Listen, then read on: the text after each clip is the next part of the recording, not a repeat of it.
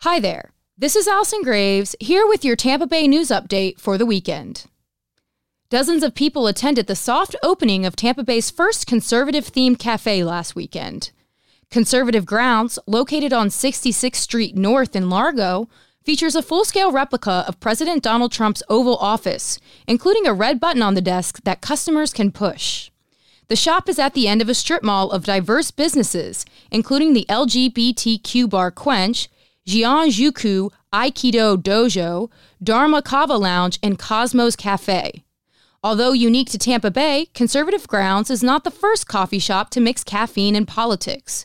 Trump-themed Covfefe Coffee and Gifts is opening in Rockland, Maine, and MAGA Donuts is located in Tazewell, Tennessee.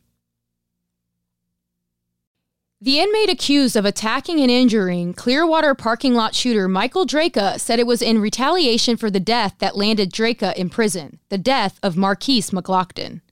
Benjamin Martin struck Draka with a combination lock attached to a sock on February 11th, while both were inmates at Lancaster Correctional Institute near Gainesville. Martin, who's from St. Petersburg, told prison officials he attacked Draka because he, quote, shot and killed his brother Marquise McLaughlin on the street, unquote. Prison investigators say they found no evidence that Martin is a relative of McLaughlin. Martin is facing prison sanctions on charges of aggravated battery on an inmate and possession of a weapon. For the time being, he will remain in confinement.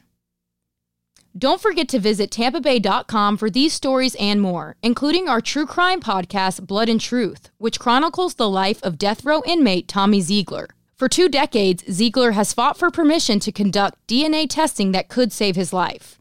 Full episodes of the podcast are available on our website and your favorite podcast platforms. Here's a clip. So Tommy Ziegler has been seeking DNA testing for approximately 25 years. Which is a staggering amount of time. In this case, DNA is not going to establish as a matter of law or a matter of fact that he didn't commit the crime. I don't believe that God Almighty will let this stand.